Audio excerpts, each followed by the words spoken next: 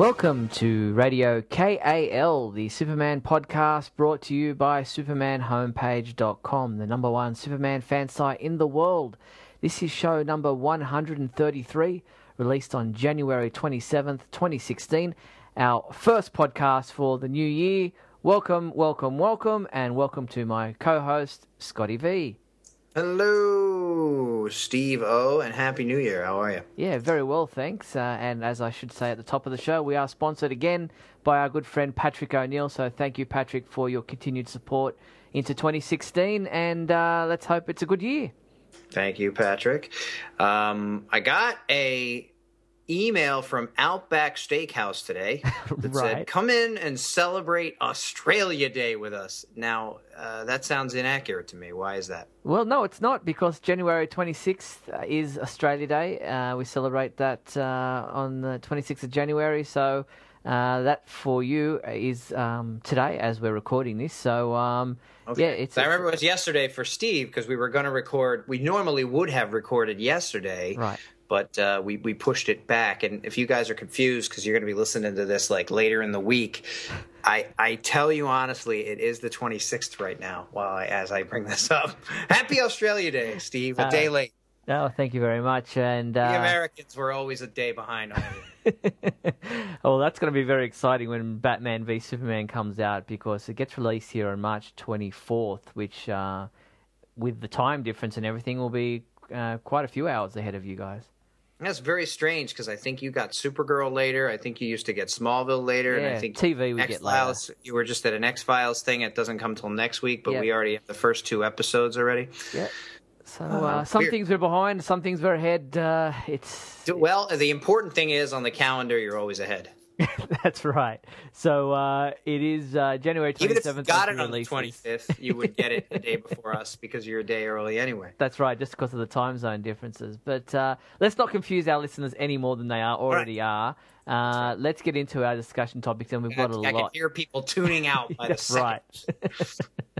Now, there's a crazy amount of yes. Like every second there's like a TV spot, a new trailer, a new commercial, there's a Turkish Airlines thing. There's all kinds of stuff going on right now. Yeah, with Batman v Superman, it's really heating up, and it's with that, being a couple of holiday days there for me this weekend and long weekend, that it's just been crazy that I've just been, every now and then just quickly jump into the computer to put something up that's, broken and, something that needs to be put up, and breaking news all the time. And we start off with, as you said, TV spots and posters being released for Batman v Superman. There were TV spots that were released that were either concentrating on Superman or concentrating on Batman. There were some that were one that was narrated by Jeff Johns, which was in conjunction with that special that they had on the CW, the Dawn of the Justice League. It was called DC Films, and it's all happening. A poster, 2 posters.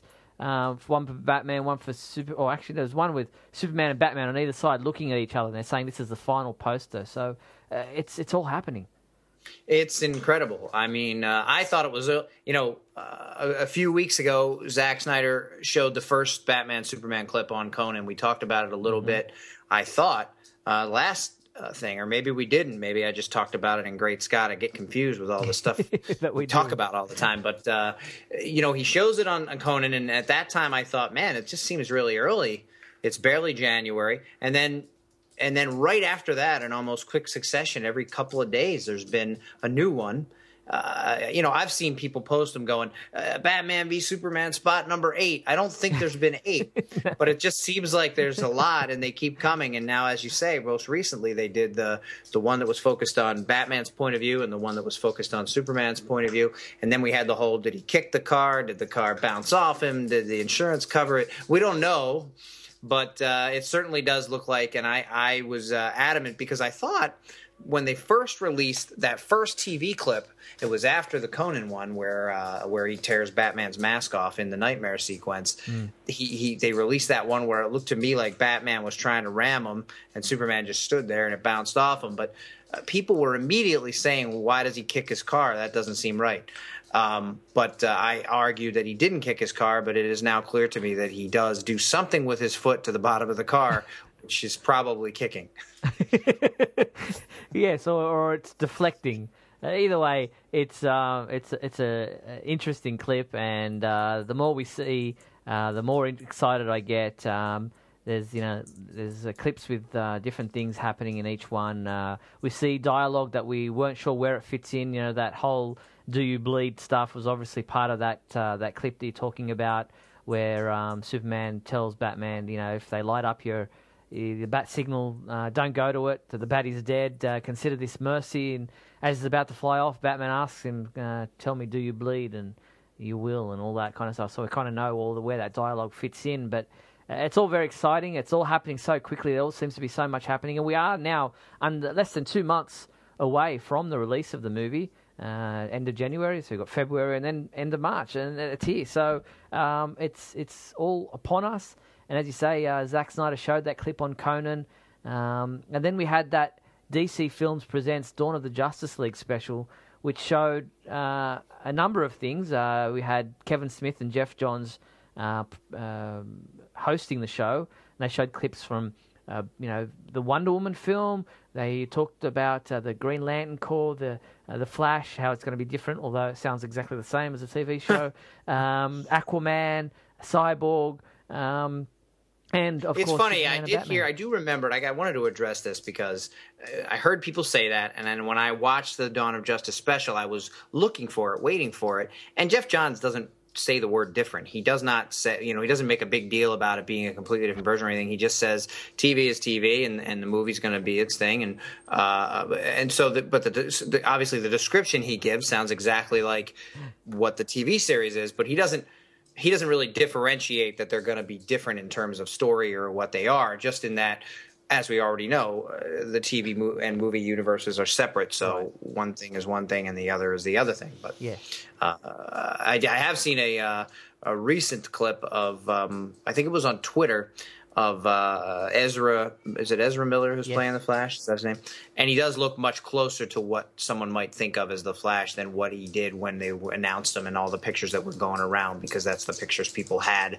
Not that this is a Superman information, but just a little more added, positivity for people. I don't think it's going to be as crazy as you might think. No. And so we're all excited for all the DC films.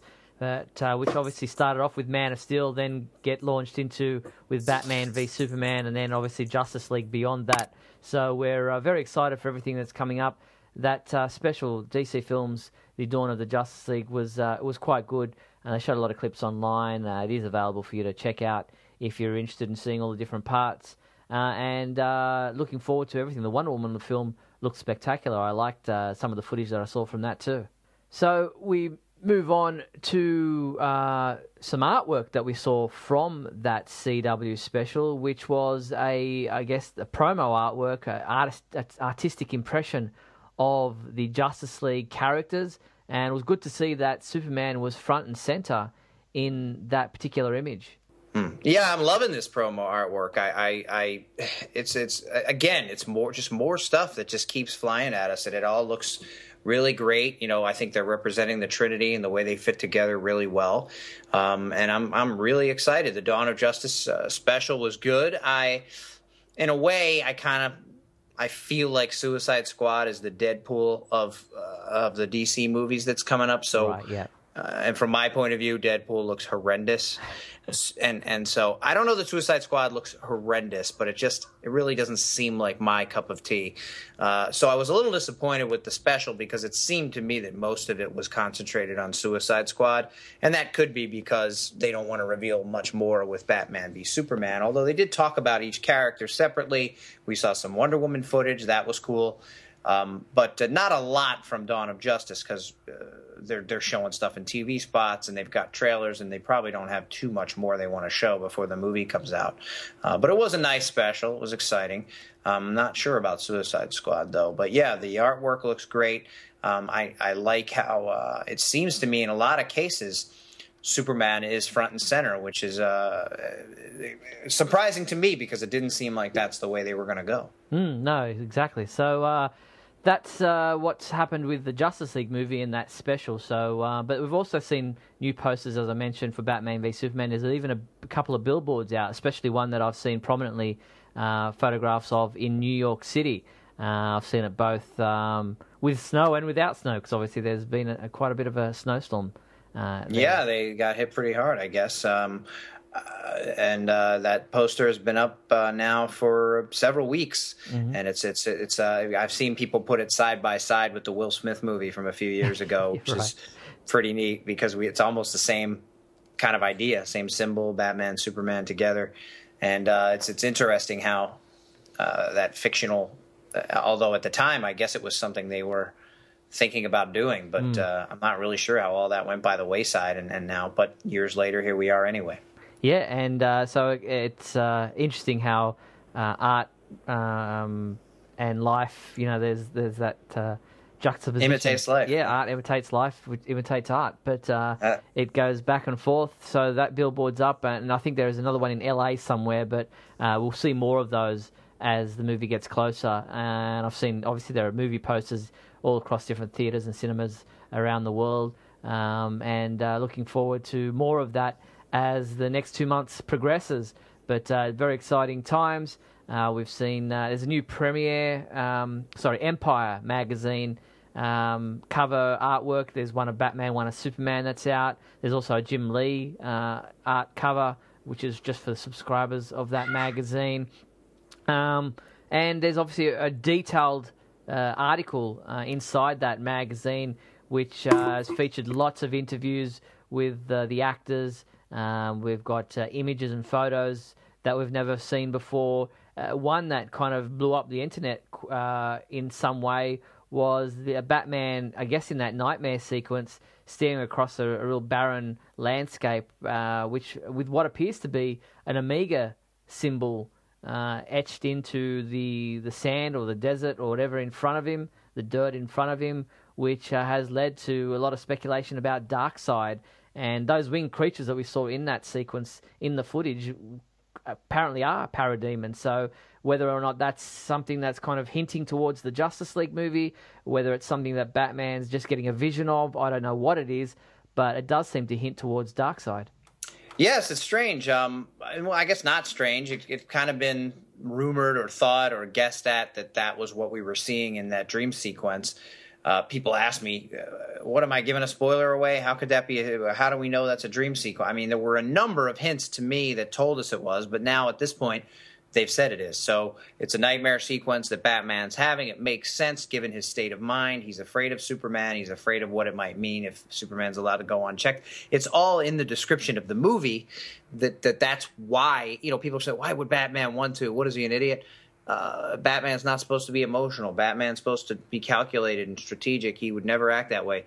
Well, maybe he would, maybe he wouldn't, but in this case, that's the story, and that's in the description. So in this nightmare sequence, we saw earlier, before this Omega symbol, we saw the parademons. It was clear to me when we saw it the first time that they were flying creatures that were attacking everyone. So unless there was another explanation as to why he was being attacked by flying creatures, that seems to point to Darkseid, and now we've seen this image with that symbol, and therefore, I guess, I'm not really sure how or why Batman would know about Darkseid or be having a dream where, unless someone's influencing his mind somehow and putting it in there, but I'm not sure. I don't know exactly what that means, but you were talking about the Empire magazine, and that's another case where I was surprised to see that the Superman cover is 1 of 2 and the Batman cover is 2 of 2. I honestly, and this might sound nitpicky or crazy or that I overanalyze or that I'm overthinking things, but based on what I've seen the last 20 years or so, and even with the campaign for this movie and the whole idea, the whole premise of this movie up to this point, that it's more a Batman origin and there's very little Superman in the beginning, but then it kind of evens out toward the middle. I really expected Batman to be number 1 of 2, Superman to be 2 of 2. And now the Jim Lee art, although I'm not convinced we're not going to get a second one where Batman is winning, but on the Jim Lee art, we see a Superman that looks triumphant over Batman, which is another thing that surprised me that that's the way they decided to go. So all very interesting. Great to see Superman front and center in a lot of the stuff that we are getting for Batman v Superman. And we also have the soundtrack for this movie available now to pre-order, and they even gave us a sample of one of the tracks, and from Hans Zimmer and Junkie XL combined their talents to do this soundtrack. And the sample that we did get is very reminiscent of Man of Steel. It kind of seems like it's inspired by that, but it's almost an advancement of that as well. It's like there's similar themes in it, but it seems to have grown and evolved from Man of Steel. Very cool. I mean, I like that. I've heard the soundtrack. They use the soundtrack a lot during the Dawn of Justice special from Man of Steel, and I assume that was all Man of Steel music that they were using. But it's interesting. I guess that was the only music they really had available to them. But I again like the idea that they're using that music, and just more Man of Steel and more Superman. So that's good. Yeah, and you are available. The artwork looks really good. There's a vinyl version of the soundtrack, three discs, also CD obviously as well, and available for download as well from iTunes and all that kind of stuff. So check the Superman homepage for those links to get the soundtrack to Batman v Superman: Dawn of Justice. And we also saw in-theater concession items released. A whole gallery of the kind of the cup holders, the tops, the little swirl straw cups, the popcorn holders, all those kind of things that you'll be able to get in the theatre when you go to buy your popcorn, your drink, your candy, whatever it might be that you're going to be getting when you're going in to see the movie. Or if, like me, you don't like to eat at all because you hate the noise that people create when they're watching the movie, eating their food, then you can get on the way out maybe. But it all looks very cool. And there was a particular image that was very dynamic of Superman and Batman, Superman's in mid-flight and is about to, throw down a punch on Batman, who's, looking up towards Superman. Very reminiscent of comic book artwork that I've seen as well. Yeah, these things are exciting. I mean, I'm really interested to see what we're going to get, because I feel like there must have been more Star Wars stuff when Star Wars came out, but we only got one cup with Phasma on it. And that doesn't even seem like a good character to put on a cup that anybody would care about yet, because we haven't seen much about that character. But here with this movie, it seems like there's 20, 30 different images, different items, different cups, straws, all that stuff you mentioned. I just can't imagine. I've never seen my local theaters have anything like that. So I don't know that we're going to get all that here. Maybe that's a bigger market type of a thing. But whatever we get here, I hope it's great. I mean, I'd like to get all of that, although there's so much merchandise even already. I don't know if you remember, we were talking about this before the holiday season, and I was saying it seems to me that they missed a big opportunity to make a lot of money on kids and parents who have to buy for kids because they weren't releasing this stuff. And your comeback to that was, I guess the movie's too far away and they're waiting. But it seemed like the first week of January, we started seeing toys and products and Legos and action figures and die-cast metal things and Matchbox cars and statues and that were then suddenly available. So if they had them then, why not have them a week previous to that so people could buy them for Christmas? But it's very hurtful on the budget. I mean, I've already myself, a movie's not even out yet, and I've probably spent $200 or $250 on merchandise from the film. Yeah, and I have to thank you publicly for the cereal. The General Mills, you kindly sent me the Batman and Superman versions of their cereal packs, which arrived here pretty quickly, and they look very impressive. I was impressed with the way they're kind of like an embossed thing in the front there for each of the logos. They're not just prints; they're really snazzy. So thank you for that.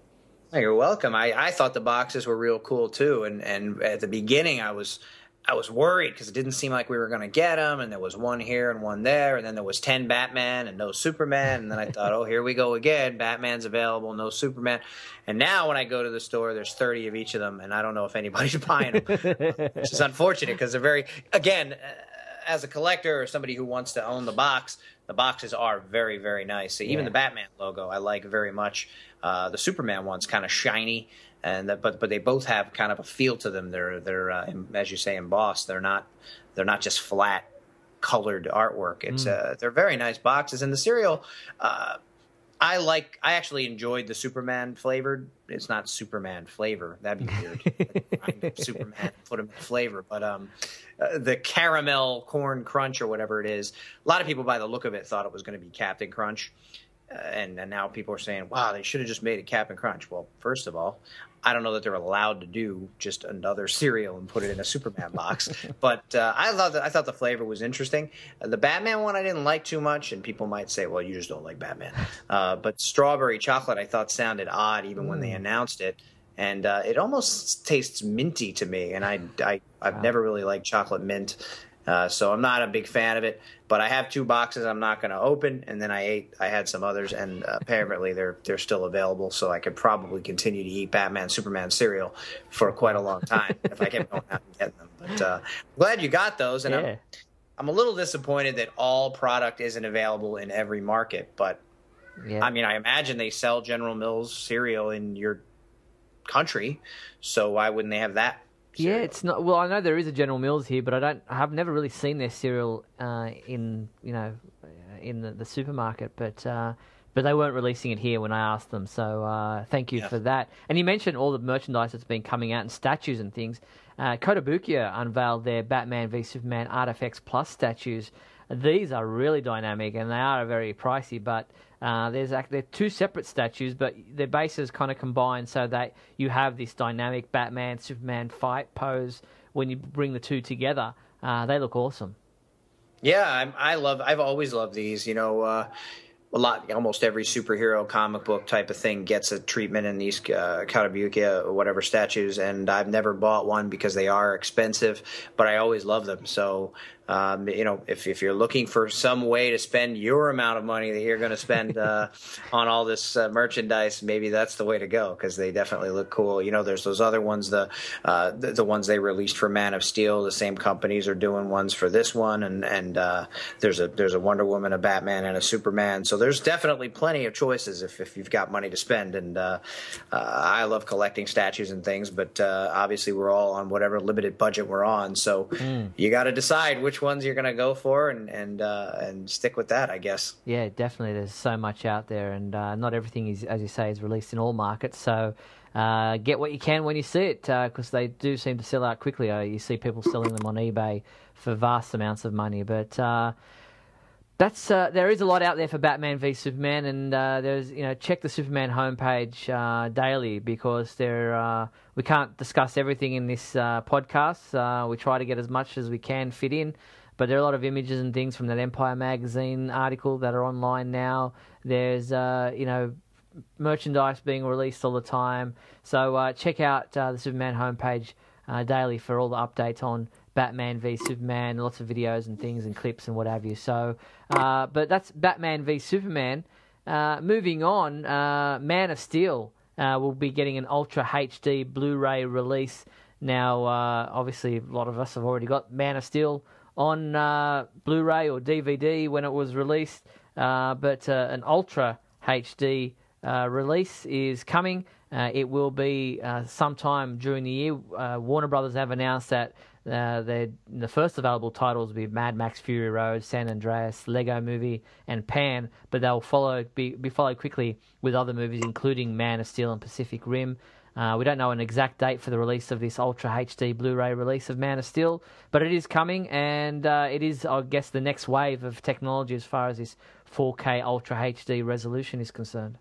Nothing like releasing Pan, a movie that came into theaters one day and left the next day, and no one went to see as your first wave of 4 movies that you're going to release. And the Lego Movie was very popular, so I get that. The other 2 are newer, so probably it's easier to immediately produce a new movie that you're releasing onto this new format than it is to go back and reformat an older movie. I don't know much about this Ultra HD. I thought...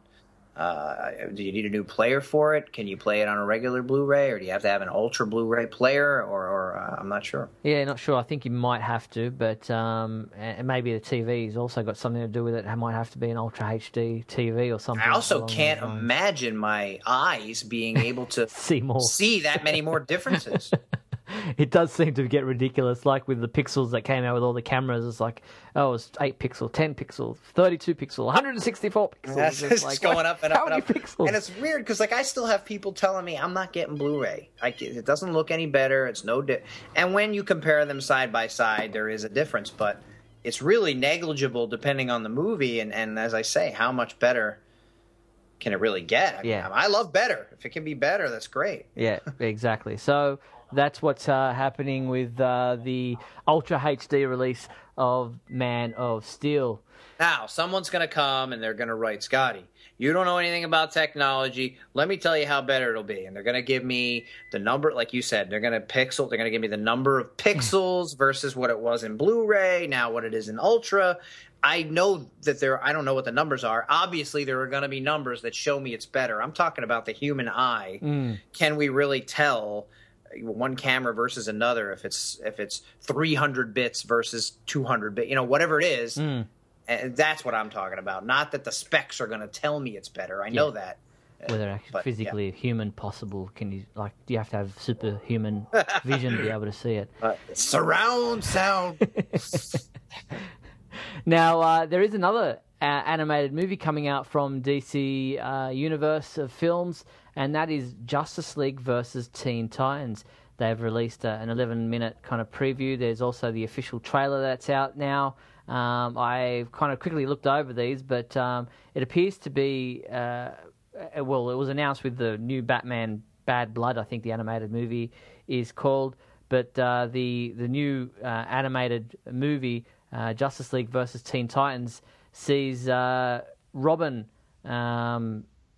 decide to join. He works with the Teen Titans after his volatile behavior botches a Justice League mission, and the young team must then step up to face Trigon after he possesses the Justice League and threatens to conquer the world. So I think it's more of a Teen Titans movie, but the Justice League are obviously heavily involved, and Superman's heavily involved, and that will come out in the US spring of 2016. So I think that's the second quarter of the year.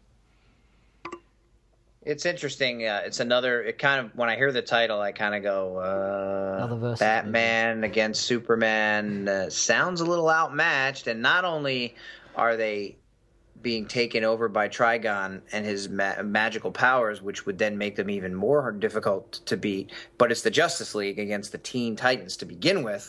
It just seems like an overmatch again. And when it comes to versus, the same with the Batman v Superman movie. I don't think Superman can win no matter what he does. I think, and I don't mean win physically. I mean whether he wins, he looks bad. If he loses, he looks like a pansy, like everybody says he is. And if it's a draw, he loses. Only Batman looks good in whatever the outcome is here, unless it's done in such a way that blows my mind that I just can't imagine. Because Batman's a guy who is, whether he's crazy or not, whether he's paranoid or not, whether he's right or not, is willing to, as a guy with no superpowers, go up against a man that he himself says could burn the entire world to the ground and kill everybody. So I, a man, have to get in a suit and go out there and stop him. I have to kill him. I have to destroy him because he could destroy all of us. So he's exhibiting, maybe in craziness, the ultimate bravery and the ultimate willingness to sacrifice himself to stop a threat that he believes could destroy the world. Whereas Superman has nothing to prove. We know should be able to easily, like a speck of dust, flick Batman out into the moon.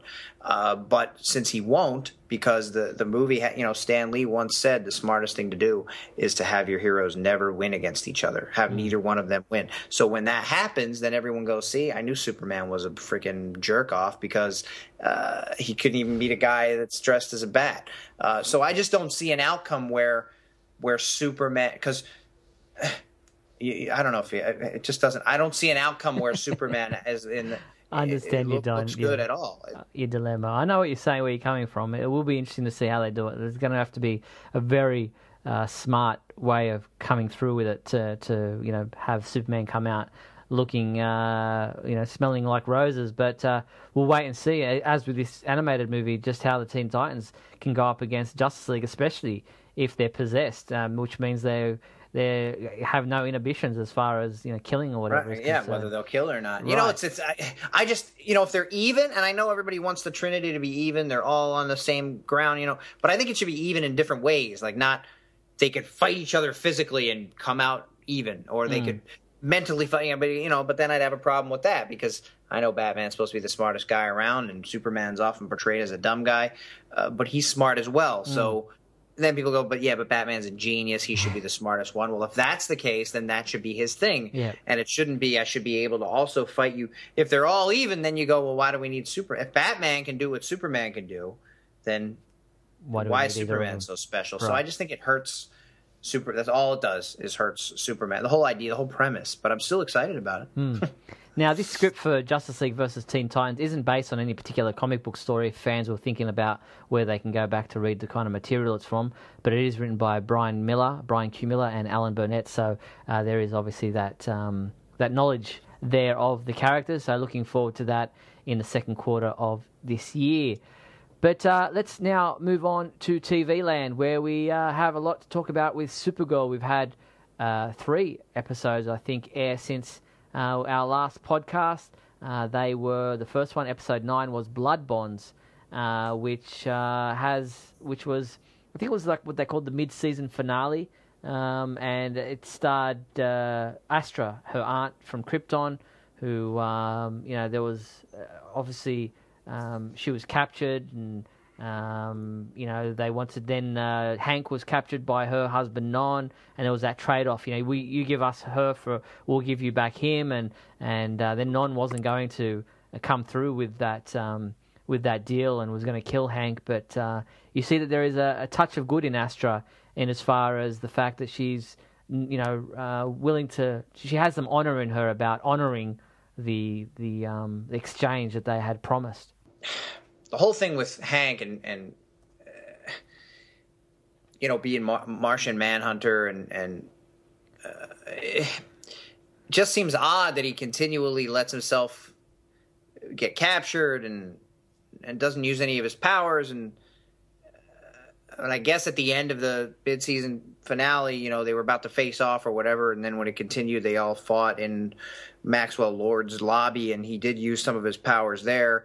And I think it's really a question of the ability of them to afford the effects every time, right, more than it is, and they're using it as a story point, and it kind of makes some sense. He's saying, I every time I use it, I move closer to being unable to be human anymore, and there's things I promise not to do, and we're going to get into that with the next episode. But it's interesting the way they've had to go. They wanted him to be Martian Manhunter, but at the same time, they still want him to be. Yeah, they're pulling their punches.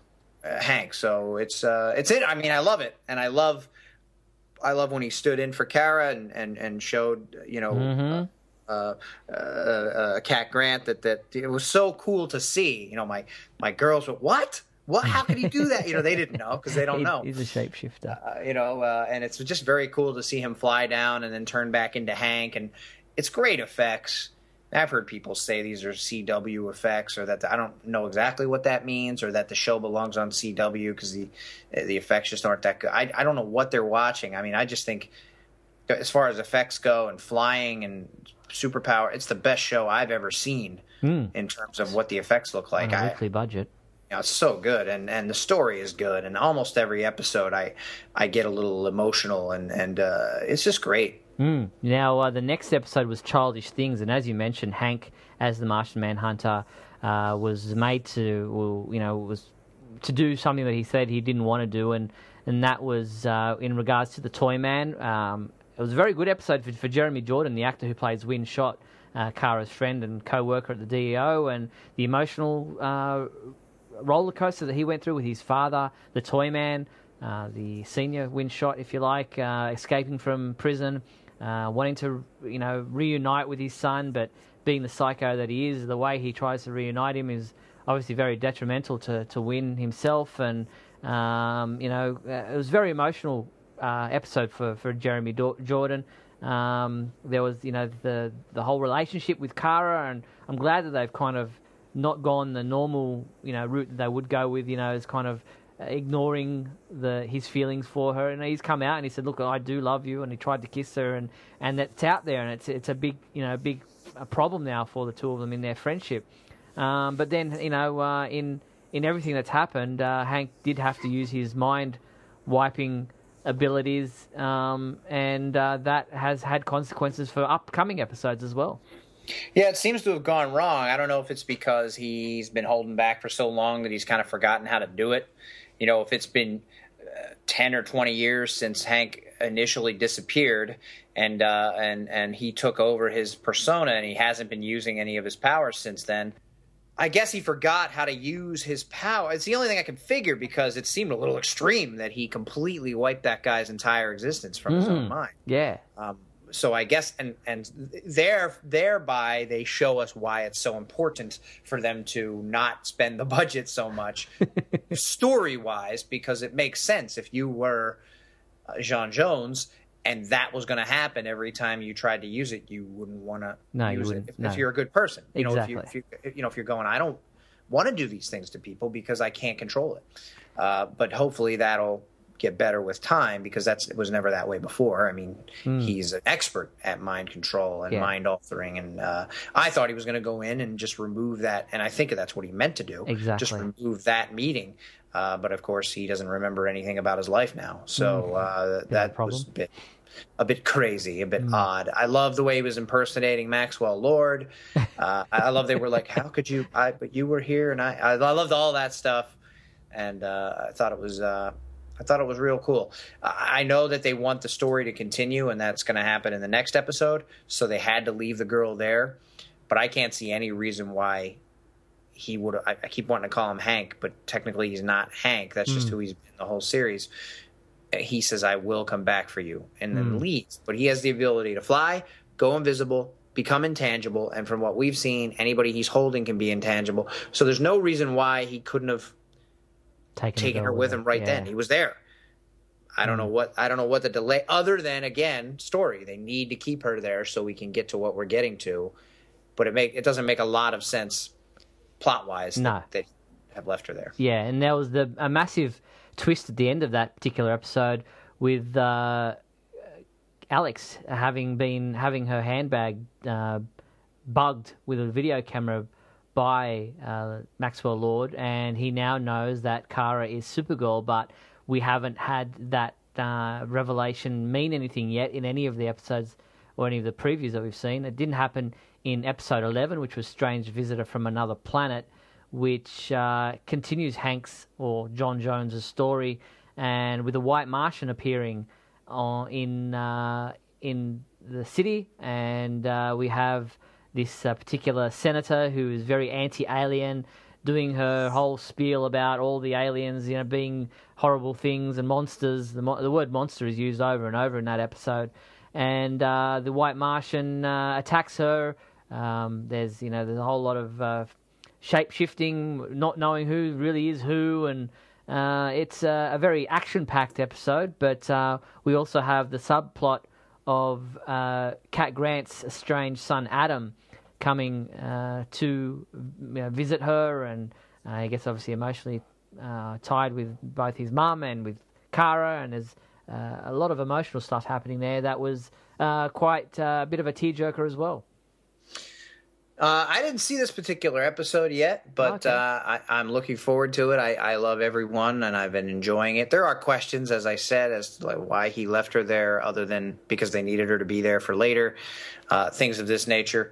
But I'm now that you mentioned it has the White Martian in it and stuff, that seems pretty interesting and exciting. So that's going to be good. A lot of J'onn J'onzz backstory and some really interesting effects about the backstory of Mars and how they do all that and visually show that. So that's the 11th episode. Episode 12, which will be the first episode of February, I think it's February 1st, Monday, is Bizarro, and we see, obviously, a Bizarro version of Supergirl. So the trailer for that is up on the Superman homepage website if you'd like to check that out. We also have an upcoming story of Supergirl, I think it's episode 13, which will be called For the Girl Who Has Everything, and that is an adaptation of a classic Superman comic book story titled For the Man Who Has Everything, which in this particular episode will see Kara in a dreamlike state, imagining that she's back on Krypton. It wasn't destroyed, and now we know, therefore, why they were casting a young teenage Kal-El, a young actor to play Kal-El in his teenage years, because this episode will show her growing up on Krypton with her young cousin in a world that never exploded. Cool. One of the coolest stories, obviously, a Superman story that they're adapting here for Supergirl. It doesn't seem to have the same meaning, although she has a lot of people in her life, a lot of close people, but I think, Clark had Lois and his life as a journalist, and his Earth parents and everything that was important to him here that kept him tethered, and in the end, of course, brings him back. Whereas here, she's kind of, that we've seen from the beginning of the series, she doesn't have love. She wants it. She wants a normal life. She doesn't have it. She's trying to keep her job together because she just wants to be a normal person while at the same time being. But it almost seems like she would rather not be where she's at. Whereas in the original story, Clark was very connected to his current life, and therefore, in the end, decides he doesn't want to be a part of Krypton because he has what he has now and he knows the truth. But I figure, I guess it'll still work here because she still does love her adopted sister and Her friends. which brings a interesting point to mind that I'm a little disappointed in, and it's hard for me to be disappointed in this show because I think it's been so good. I'm a little disappointed in the way they've treated Alex's parents for Supergirl. She calls them by their first names. They're not mom and dad. They're not her adopted parent. I mean, yes, they are technically, but she doesn't treat them that way. It seems my sister's mother, not like my mother. You know, she was young enough, and they raised her, and they taught her, and they took care of her, and she lived there. So I don't know. I'm not really sure what that is, but that's a little. I find Maybe it's just to differentiate between her real mum and, right, because we know now that she has that that what is it, AI thing that she can go to and talk to her mum about certain things. But it's an interesting decision there. And we do know that the young actor who will be playing young Kal-El is Daniel DiMaggio. Now, he hasn't been in many things. He's nothing. I haven't seen him in any of the movies that he's been in, but great for him that he's involved in this series, playing a young version of Superman. Well, Kal-El anyway.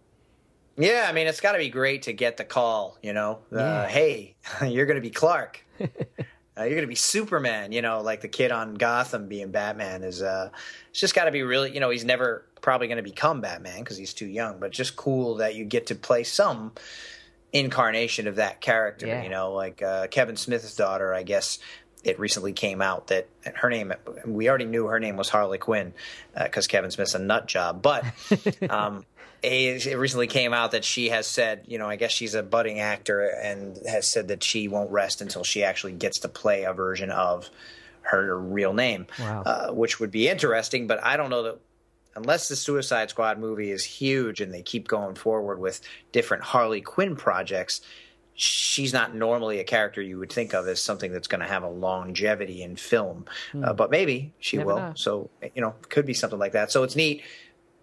Probably Daniel DiMaggio this is going to be his only experience as Superman, but to some degree he's Superman in this, so that's really cool. And I also love what they've been doing with their shows and their movies and things for a long time. WB has been doing this. Laura Vandervoot now, who of course played Supergirl on the Smallville show, has been cast as a character on the Supergirl show. That's right. She'll be playing a version of Brainiac, if you like. Indigo is the character's name, and she'll be appearing in an upcoming episode of Supergirl. I'm not sure exactly what episode it will be in, but her character is Brainiac 8, aka Indigo, and is described as a badass and is integral to the overarching Supergirl Season 1 arcs.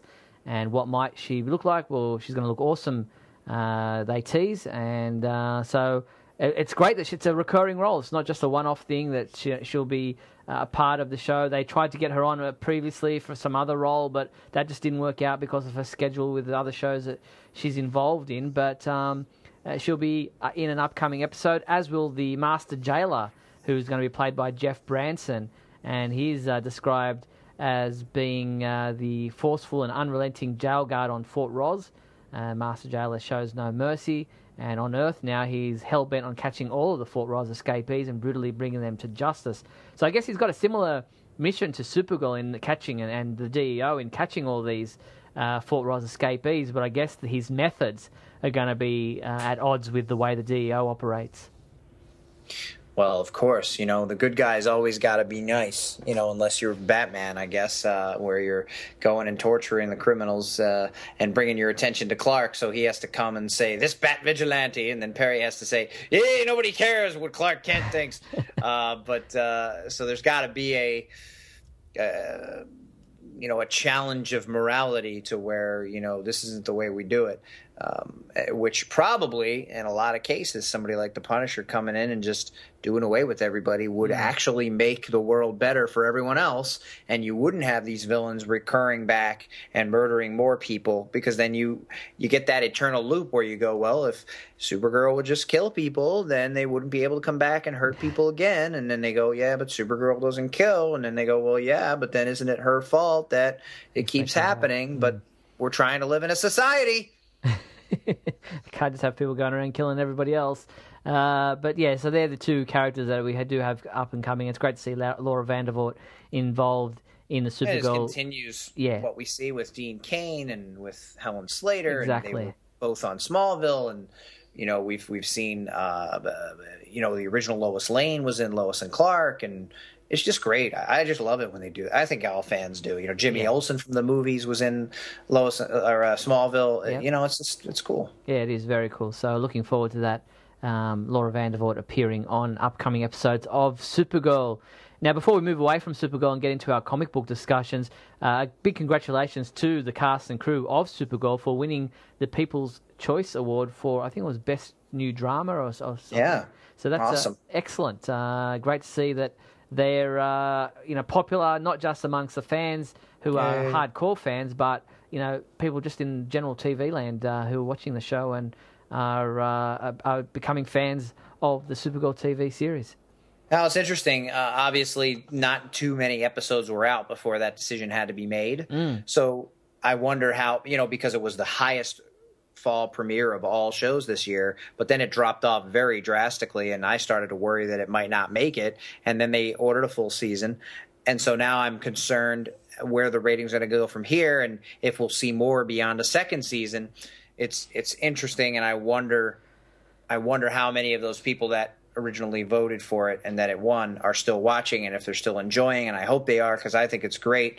I hate to say it's gotten better, because I don't think it was ever not good. So I just think it's great. It's been great from the beginning, and I hope we get a long run here.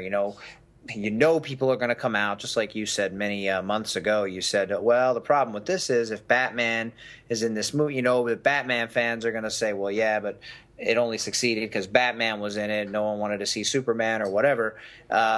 If people say, people will then say, well, look, we still got Smallville, which people like to dismiss, but it was on for 10 years, the most time any Superman show's ever been on.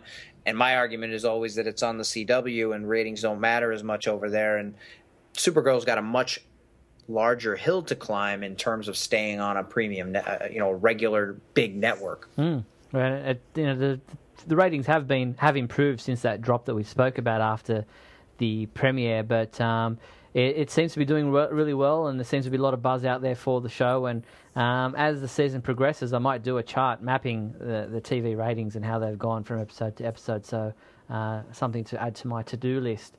But let's get on to man, you don't do enough. Get working. Let's get into our Superman comic books. And we start with Superman number 47. Now, I don't have my iPad next to me as we discuss this, but I'm trying to remember what Superman number 47 was. Just quickly having a look.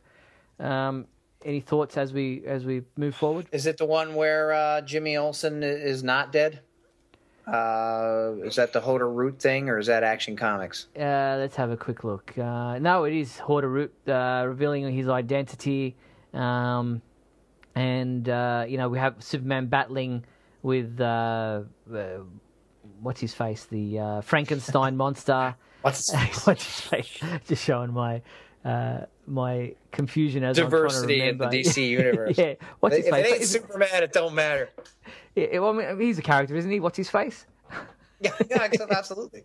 If I ever write comics, I'm going to put one in there, and I'm going to credit you. Yeah, and that's his face. Yeah, well, and so this is the Wrath episode, continuing the Wrath storyline, Superman fighting Frankenstein, and the whole Horde of Root thing. We're seeing all the characters coming together. The whole plot point of just what's been happening with Superman and these characters and that, and the blackness that's been infiltrating these characters, and it comes out of Lee, his friend, the ex. I think she's a cop, Yep. and it's finally kind of coming to a head, this story.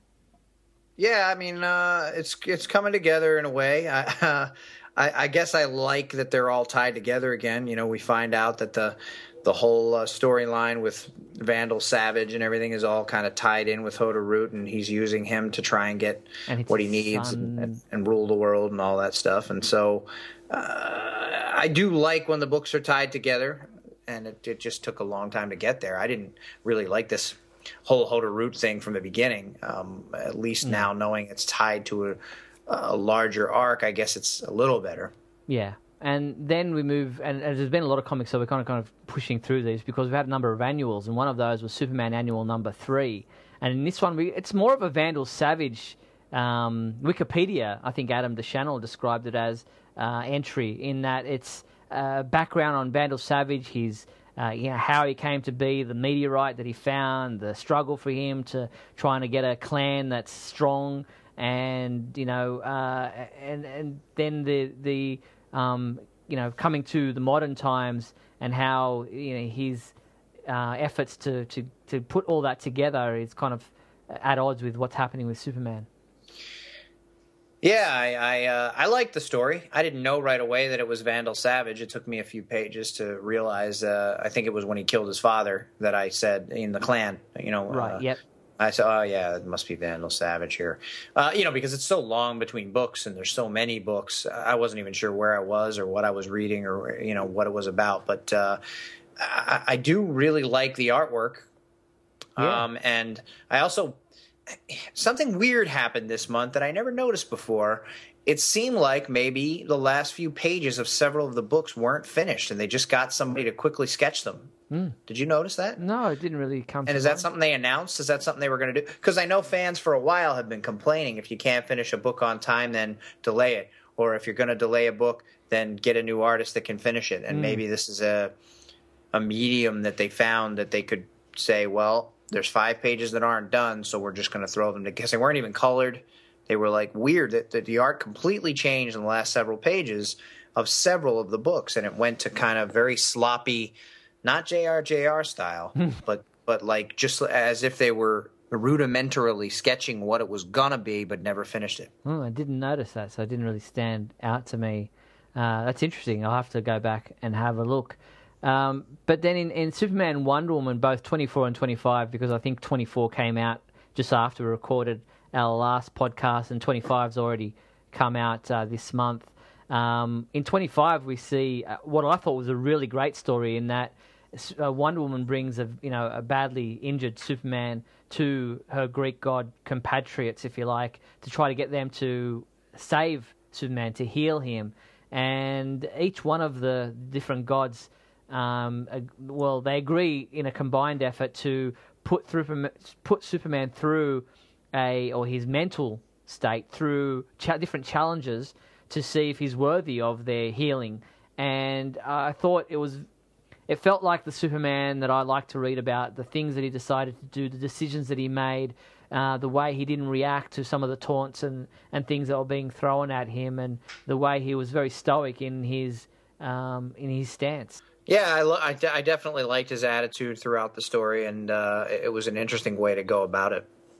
Yeah, so that was Superman Wonder Woman number 24 and 25. And then there was another annual, which was Superman Wonder Woman Annual number 2. What were your thoughts on this particular? I love this. I really enjoyed because it was kind of told from Clark's point of view, and how he's trying to live his life and have romance in it, and trying to make his decision whether he wants to give her the ring and propose to her. And he makes comparisons to his parents, and there's different stories as to him.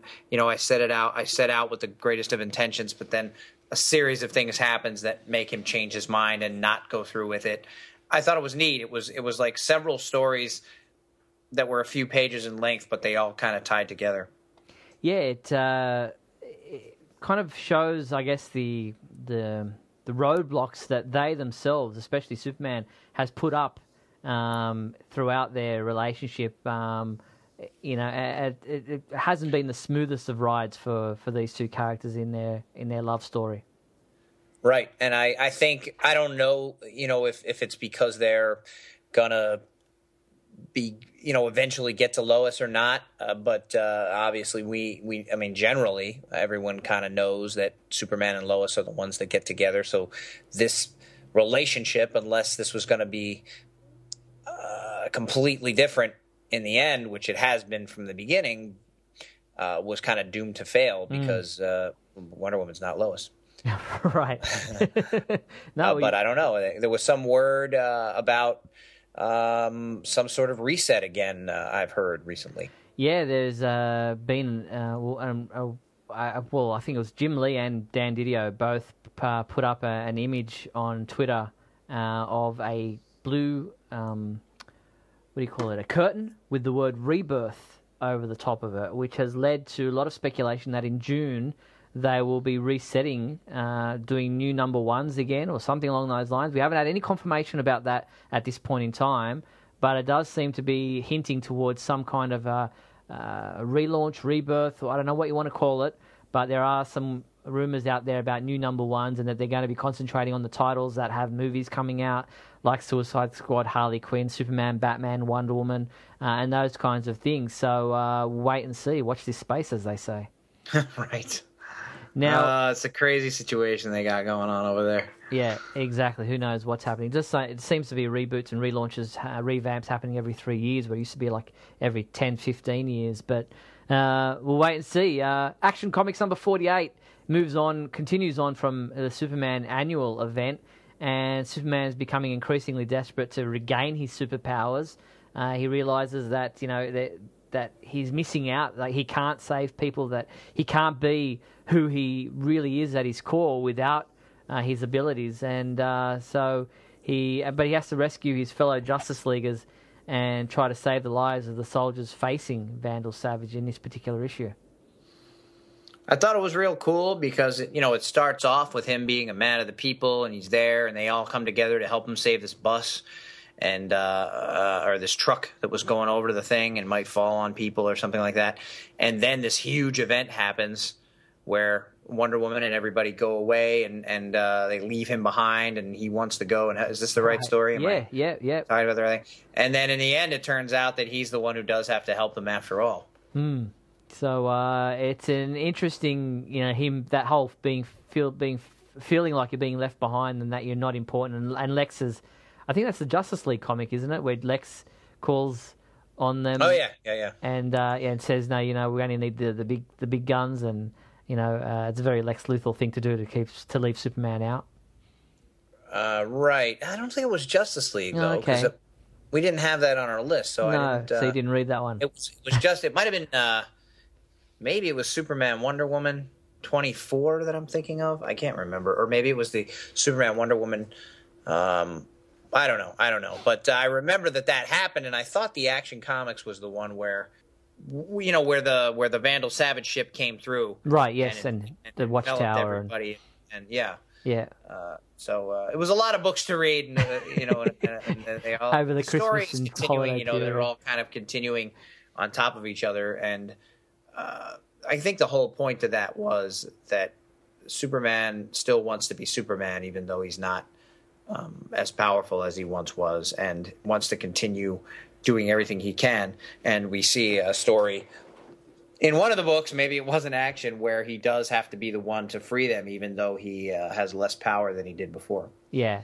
Now, Batman Superman number 28 is an interesting one because I don't really know where it fits in time. It says it's an untold tale from the early days of Bruce and Clark's crime-fighting careers, and it's a new 3-part epic from another time, and shows Superman and Batman, I guess, in their prime, if you want to say so. Superman is, at the beginning of the book, saving these astronauts from, what appears to be a pretty dire situation, and is able to fly out there and save them.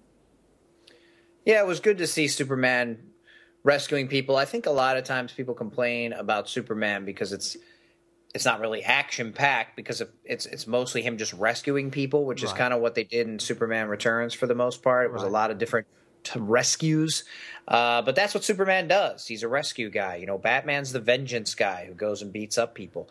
Obviously, in the comics, almost every month Superman does fight someone, and there's a lot of destruction.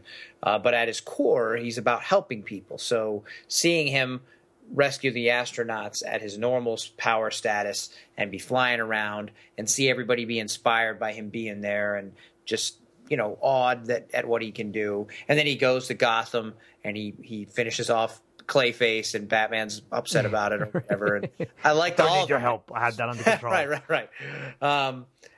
You know, and then it of course ends with Lobo, who I don't even know when he got his new makeover. Oh yeah, that was a couple of months ago. Well, he had the crazy makeover, but then now he looks a little more closer to the other Lobo, but he still has the new outfit, but he has the crazy messy hair and the overgrown facial hair that he didn't have when they relaunched the glossy Twilight looking Lobo. So I'm not sure when this change happened. But now I guess somebody wants Batman dead or something. And of course, Lobo says, well, do you want them both dead? Because that's going to cost you more. And I'm going, not only will it cost you more, but you're going to have to find another assassin to do it. But, and it ends, of course, with them saying they're going to go ahead and, I guess, kill Batman. So waiting to see what happens in upcoming issues of Batman, Superman, with number 29 coming out this next month in February. Moving on to the outer books, if you like, Superman, Lois and Clark number 3 sees Superman up against this character called Blank, I think he is, this white character, totally white, just white hair, white face, white clothes. I think he's only got brown shoes, but anyway. And obviously Clark Kent, Superman in his, you know, black uniform, I guess, because he's not able to be the Superman that we know from his pre-crisis days or post-crisis days, is on this new Earth and trying to do things undercover and trying to be take control of situations that need his help without exposing himself. I finally loved this story. You know, people have been going on and on about it. You know, it's the Superman they want to read, and the Lois and Clark book is so good. And I just kind of found it not bad, but I was just kind of like, okay, it's fine. But this one I really loved.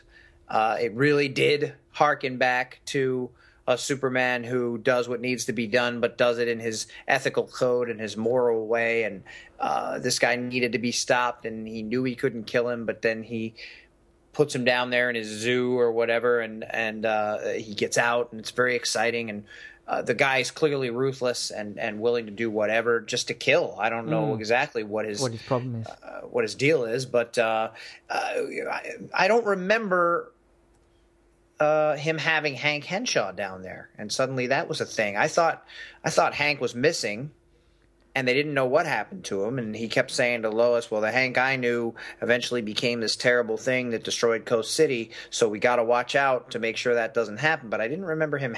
I thought they went and found the shuttle and it was empty. Well, or did he take it was empty because he took him? Yeah, that's right. It was empty to the government who were looking for him or whoever was trying to rescue the ship, but Superman had taken him. This is the first time we're seeing him, though. Yeah. So it's being revealed to us that Correct. He has him there at this point. Okay, exactly. But I really like the story. Yeah, I'm interested to see where it goes now. Yeah, I'm enjoying Superman, Lois and Clark more than any of the other books I'm reading at the moment. So good to see that you're feeling a little bit the same.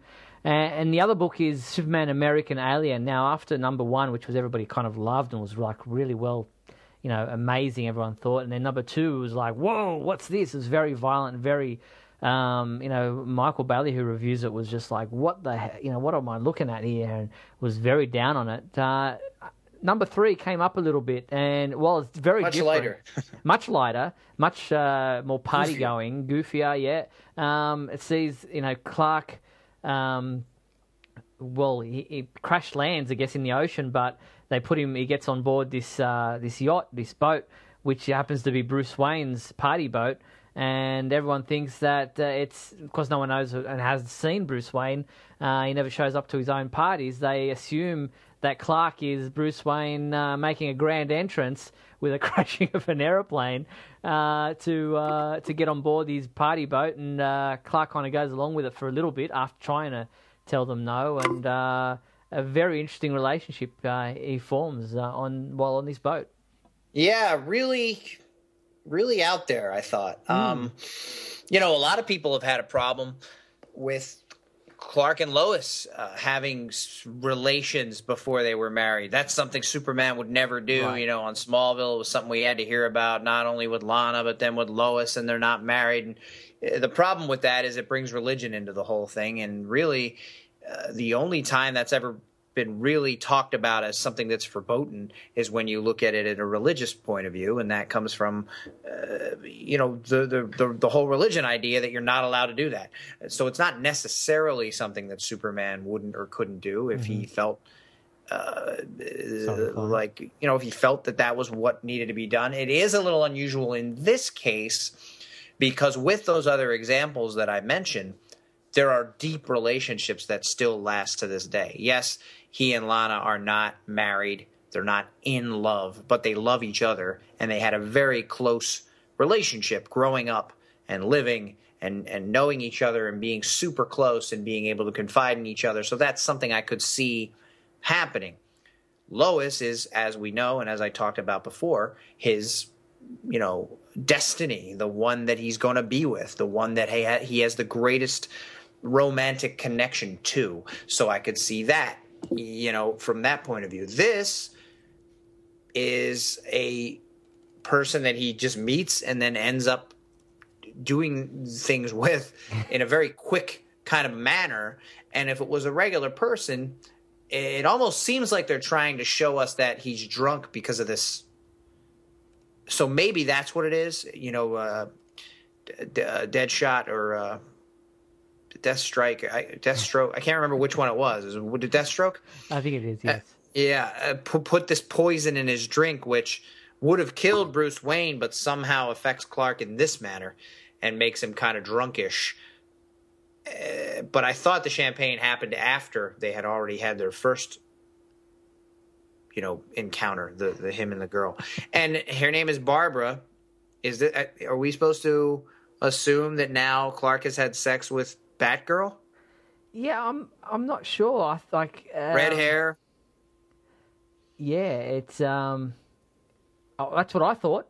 But in his review, Michael Bailey says that he meets a woman named Minerva. I thought it was Barbara.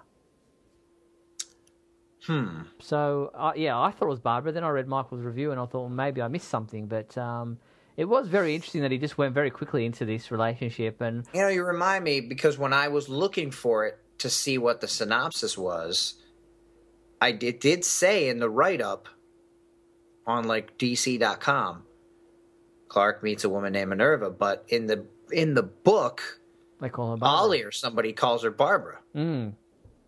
So...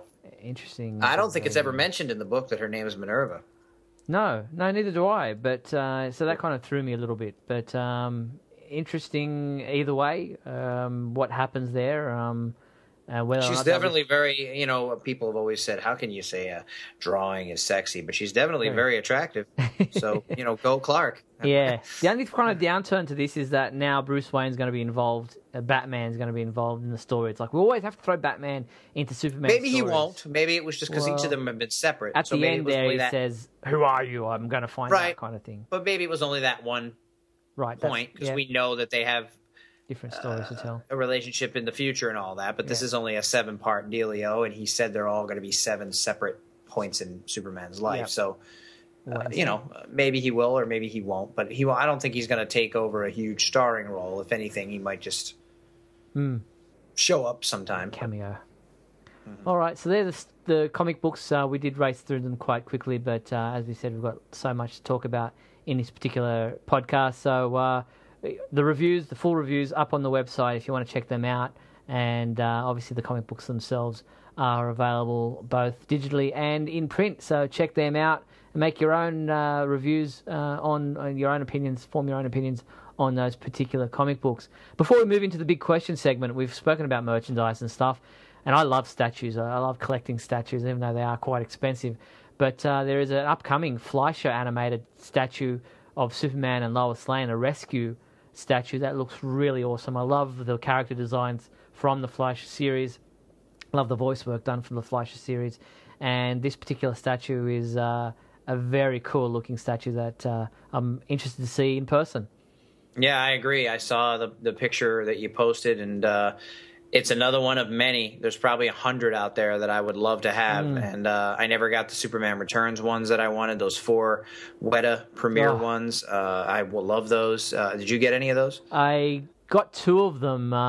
One was sent to me by Weta as a review thing, but the 2 that I got both have Superman lying down in agony. One's the one with Lex Luthor standing over him, and the other one is the one with Martha kind of coddling him after he's landed back on Earth. So neither of them are very heroic poses for Superman. So it's strange that out of the 4, 2 of them were Superman prone on the ground. Yeah, my favorite was the one with the plane. Yeah, I would have loved that one. With Lois, I love that, and I wish I would have had that. Either one of those would have been great. But this Fleischer one is fantastic. Much more simple, not as detailed, because those were just simple cartoon drawings. Exactly. But it obviously harkens back to those cartoons, and those are really beloved and were really well done for the time, and still kind of hold up in that simple way that Superman just fights bad guys that we didn't like back then, and they're very kind of racially portrayed, but I love the statue, and I love the artwork, and I love the way these characters looked. It was a time when characters didn't really get fleshed out. Superman was Superman. He was Clark mainly just so he could say, well, this looks like a job for Superman, and go and change. And Lois was just Lois. There was a report. There was no romance or development or real character work in terms of that. It was an action series. It was, were they 4 minutes? Wasn't even much dialogue either. You know? Right. But it was great to look at, and the statue is exactly what you want as far as being great to look at. It definitely gives you the feel of that series, and I'm another one I'm going to look forward to pining after. All right, let's move into our big question segment of the show.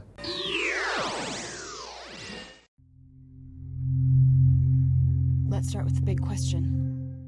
Last month's big question was, what did you think of the new Batman v Superman trailer? And at this point, there have been some other things you might be confused by, but what we're talking about is the one that everyone is mostly complaining has given away the whole plot and showed that Doomsday was in the movie. Right.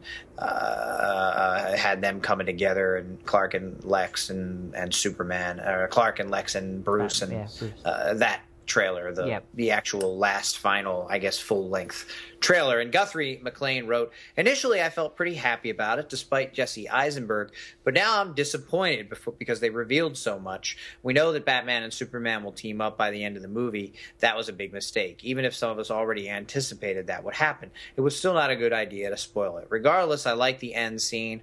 I also like the line, stay down. If I wanted it, you'd be dead already. And the flashback in Metropolis. Also, Superman flying in IMAX 3D looked awesome.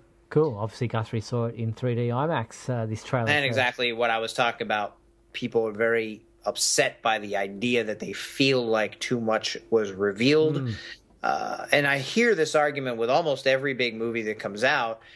And usually, with the exception of like Star Trek V, you do see a 5 to 10 to 12 minutes of a 2.5 hour, 3 hour movie. So obviously, everything hasn't been revealed. And as you say, Guthrie, we pretty much knew it's the dawn of justice that they are going to come together. So it wasn't like they really gave anything away there. And we don't know what Doomsday's role is or who he really is or how Zod's involved. So there's just a lot we don't know. Yeah. We're seeing some action scenes that are really dramatic, but I wouldn't be concerned yet. No. Let's watch the movie. Exactly. Hector writes in, he says, it is great. We get to see more of the fight between Superman and Batman, Wonder Woman saving them both from Doomsday's heat vision. I can't wait for the movie. Nice. Thanks, Hector. That's a positive outlook. John Jr. wrote, like this trailer the best so far. But with a big budget movie like this, you think if they're going to use Doomsday to make him more like the Doomsday from the comics. Smallville, for all its flaws, at least got Doomsday 99.9% correct looking, if not 100%, and had half the budget of a big blockbuster. I think it had a lot less than half. Yet he's not as good looking with twice or 3 times the amount of money of the TV show most likely had. But some, they got it right on the spot with how he should look. Yeah, I think that's a bit of... well, we don't know what Doomsday might eventually look like in the movie. He may, evolve. So, and what you think is right from the comic books is not necessarily what they might be going for in the movie. They don't have to copy the comic books and say that they got it wrong because it doesn't look like the comic books. I think that's, a bit harsh. And in terms of look, okay, the little glimpses we saw of Doomsday, from what I remember in Smallville, were like a rubbery looking suit from one angle or another, kind of in the dark. You never really saw him full on, and the whole story was way off. Davis Bloom, a guy like Bruce Banner, who turned into the Hulk. I mean, Doomsday, and then became this character very, very outside of what it was. That being said, Lex Luthor using Zod to create a version of Doomsday is also very outside, but we don't really know that that's what's happening, and we don't know how that's going to really connect with what Doomsday really is. I'm not even 100% convinced that this isn't a mislead, and it's not Doomsday. I know they're saying it is, and that's the way it's being talked about, but Zod isn't Doomsday, and if that is the way Lex creates this creature, who knows where they're going to go with it. So, yes, he looks different than what we know Doomsday normally is shown to be appearing as. But we really don't know what this quote-unquote Doomsday is, or what he's going to end up being or looking like, as Steve said. Exactly. So next up we have Donovan Hunter. Yeah, Donovan Hunter. He writes in, I thought it was really cool. I actually stayed up to watch it live on Jimmy Kimmel. Then I started watching reaction videos, a lot of mixed reactions. I've been looking forward to this film for a very long time. Even though we're less than 3 months away, I believe we'll see another trailer. Thanks, Steve and Scotty, for a good 2015. Looking forward to 2016. The Dawn of Justice is upon us. P.S. My highlight of 2015 is the Supergirl TV show. Well, thanks, Donovan. Beautiful. And now we're less than 2 months away. So he must have wrote that very early in the process here. But get excited, stay excited. 2 months away. Patrick O'Neill wrote, I really enjoyed the new trailer. The Doomsday reveal caught me by surprise, but I'm excited he's in the film. My favorite part of the trailer was when Superman tells Batman to stay down because if I wanted it, you'd be dead already. I took that as Zack Snyder's nod to Superman fans that he realizes there's no way Batman could actually beat Superman in a fight unless Superman let it happen. I can't wait for the movie to come out. Keep up the great work, guys. Thank you, Patrick, and thanks again for your continued support. And I agree. That line is fantastic. My brother came to me after seeing the trailer and said, I love that line that Superman says. It's so awesome because it is. I mean, we all know Superman could beat Batman easily if he wasn't decided to be, to pull his punches. He said this is mercy in the other TV spot. So he's allowing Batman to continue on because he could, if he wanted to, put him down like that. And maybe that's going back to what I said earlier. Maybe that's the way Superman doesn't look like a loser no matter what happens, because in the end we can say yes, but if he didn't allow it to be a draw, it wouldn't have been a draw. Superman was being merciful, not in such that he didn't murder him, but in allowing him to. It reminds me of like a Princess Bride, I want you to feel like you're doing well, when he fights the giant. And, he gives him time because the giant could have crushed him immediately, but instead, because he wants him to feel like he's doing well, the Man in Black ends up besting him. Right. And that's almost. I really don't think either is going to win outright. I think it might go back and forth. Yeah. One might win slightly here, slightly there, and then in the end it's going to come to a draw. But again, we know that that's because Superman allows it to be that way. Mm-hmm. All right, what's our new big question for our upcoming month? The new big question is who has been your favorite villain on the Supergirl TV series and why? Yeah, a lot to pick through. You've got, by the time you hear this episode, you'll have Bizarro, there's Toyman, there's Maxwell Lord himself, there's Aunt Astra, there's Silver Banshee, coming up. We've had who else? Livewire. There's been plenty of villains, even going back to Vartok. So all those villains. Reactron, yes, heaps to pick from. Let us know who's been your Supergirl. Red Tornado. Right. Well, yeah, you consider him a villain as well. Who's been your favourite villain on Supergirl TV series today and why? Let us know in this Big Question segment of the show. Use the Big Question feedback form found at the Superman homepage, and we will read out your answers in our upcoming podcast. Don't forget, you can also send in an audio response.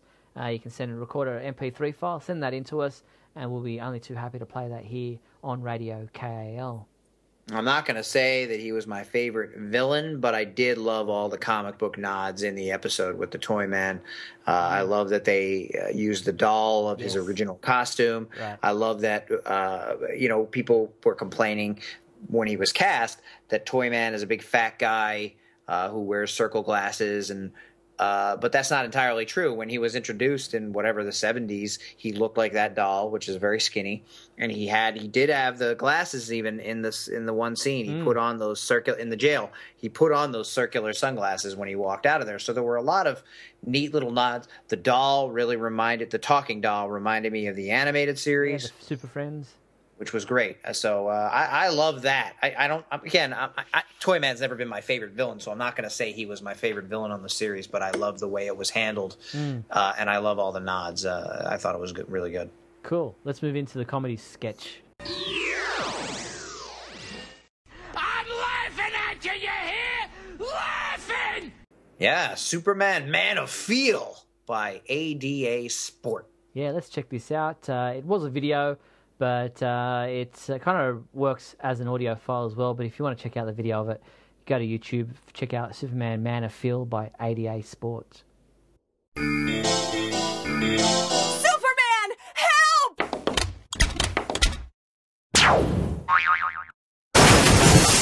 Hold it right there, Luthor. Superman, are you wearing hipster glasses? Don't be stupid. I just, Wow, man! Aren't you just so cool? No! That's not what I... Ooh! Don't hurt me, hipster man, with your super scoffs and x-ray eye rolls. Lois!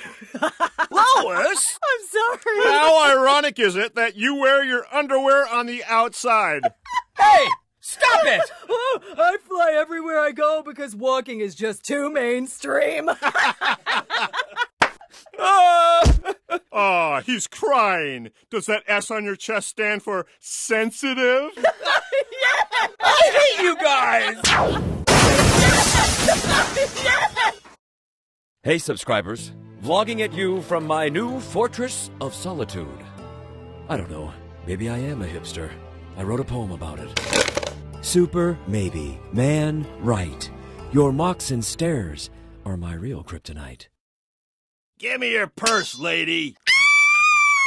Somebody help me! As Oscar Wilde once said, no crime is vulgar, but all vulgarity is crime.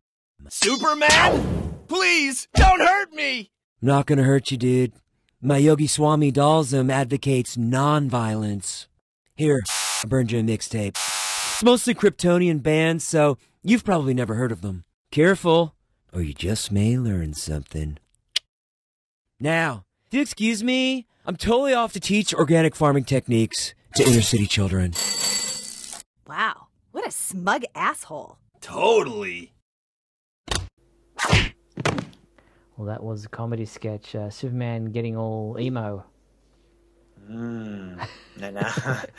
Emo Superman. I think Smallville did it best, but it's time for the super secret soundbite, Steve. Only one thing alive with less than 4 legs can hear this frequency, Superman, and that's you. Last month, our sound came from the animated movie Lego DC Comics Superheroes Justice League vs. Bizarro League. Let's hear that sound once again. Great Scott! The LexCorp duplicator ray that created you. Well, there you have it. That was the sound. How many people got it right this month, Scotty? 6 people, and they were David Huang, Fred Walsh, Sam Otten, John Jr., Donovan Hunter, and Patrick O'Neill. Congratulations to those 6 people for guessing where that sound came from. You win a new imaginary car! Good job, guys. Now, let's see if more people can guess where in the world of Superman this new super secret soundbite comes from. Sorry, old fellow. Fine thing. Ace newspaper woman scares monkey. Well, that's the sound. If you think you know where in the world of Superman that sound came from, then use the super secret soundbite entry form found at the Superman homepage website. We'll read out the names of every person who got it right here in our next podcast. Where in the world does the Superman secret soundbite come from? Right, yeah. And now it's time for the Superman song. Superman. I think we've had this title a lot of times. But this is by Ryan Richardson, so it's entirely different from the other Superman titled songs. And he says the inspiration behind this song is twofold. It's our favorite hero, and it's the work of Friedrich Nietzsche, who spoke of the Superman, which we should all aspire to. Yeah, we've had one of Ryan's songs on here before, so thank you to him again for sharing another one of his Superman-related songs here on Radio KL. So here is Ryan's song, Superman.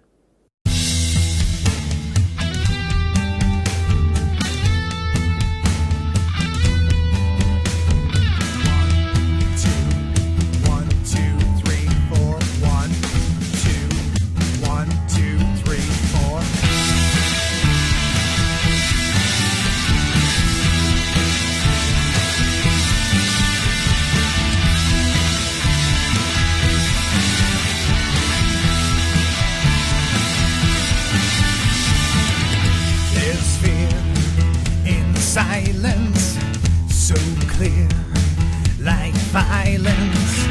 There's fear in the bush of what is lurking down the hall. In a mere indiscretion, left beside full confession from a deer in the headlights. Who there smirks behind the glow? I am searching for Superman. I am hanging on. Are we searching to find pillars to hold up the door? Change a gear like a lifeboat in the rear of a tugboat. Serenade with a question, when's the time to offer full? What is clear is the mention that demands full attention. What is here? The explorer who wants what is and what is to know. I am searching for Superman. I am hanging on. Searching to find pillars to hold up the door. Sad to see we can talk about it. Or fly into the night.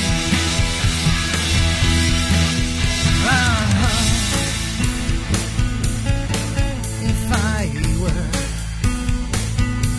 buried inside you, would you hand me a key? I am to be rolled over, toyed with, too scared to pull over. Do you know what it's like to be overjoyed, or even what it's like to survive? In it, between you and he lives. I am searching for Superman. I am hanging on. Are we searching to find pillars to hold up the door?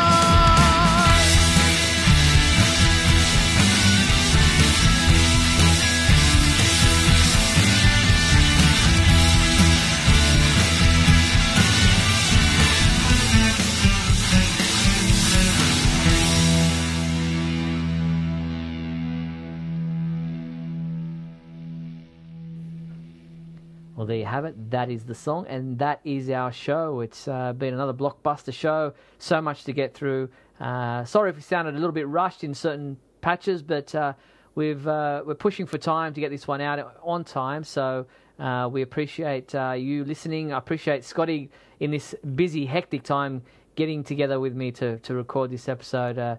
Sometimes it's not as easy as it sounds. But we try to get it on. That's right. Time We're not professionals, folks. We don't have our own little sound rooms that we could retreat to, and lighting systems and units and awesome sound men that run around behind us. Steve puts this whole thing together pretty much on his own at his home computer. So it's a lot of work and a lot of time that goes into it, but we love talking about Superman, so we do it. Yeah, no, we love doing it, and we love the fact that you guys out there, guys and girls, love to listen to it. So thank you for your continued support of the podcast. Now into its, God, I can't even think about how many years it's. It puts grey hairs on my grey hairs to think about how long I've been doing this. So thank you, everyone. Thank you, Scotty. Thank you, Steve. Thanks, everybody, for listening. And remember, always look up in the sky. You've been listening to Radio KAL, brought to you by SupermanHomepage.com and our proud sponsor, Patrick O'Neill.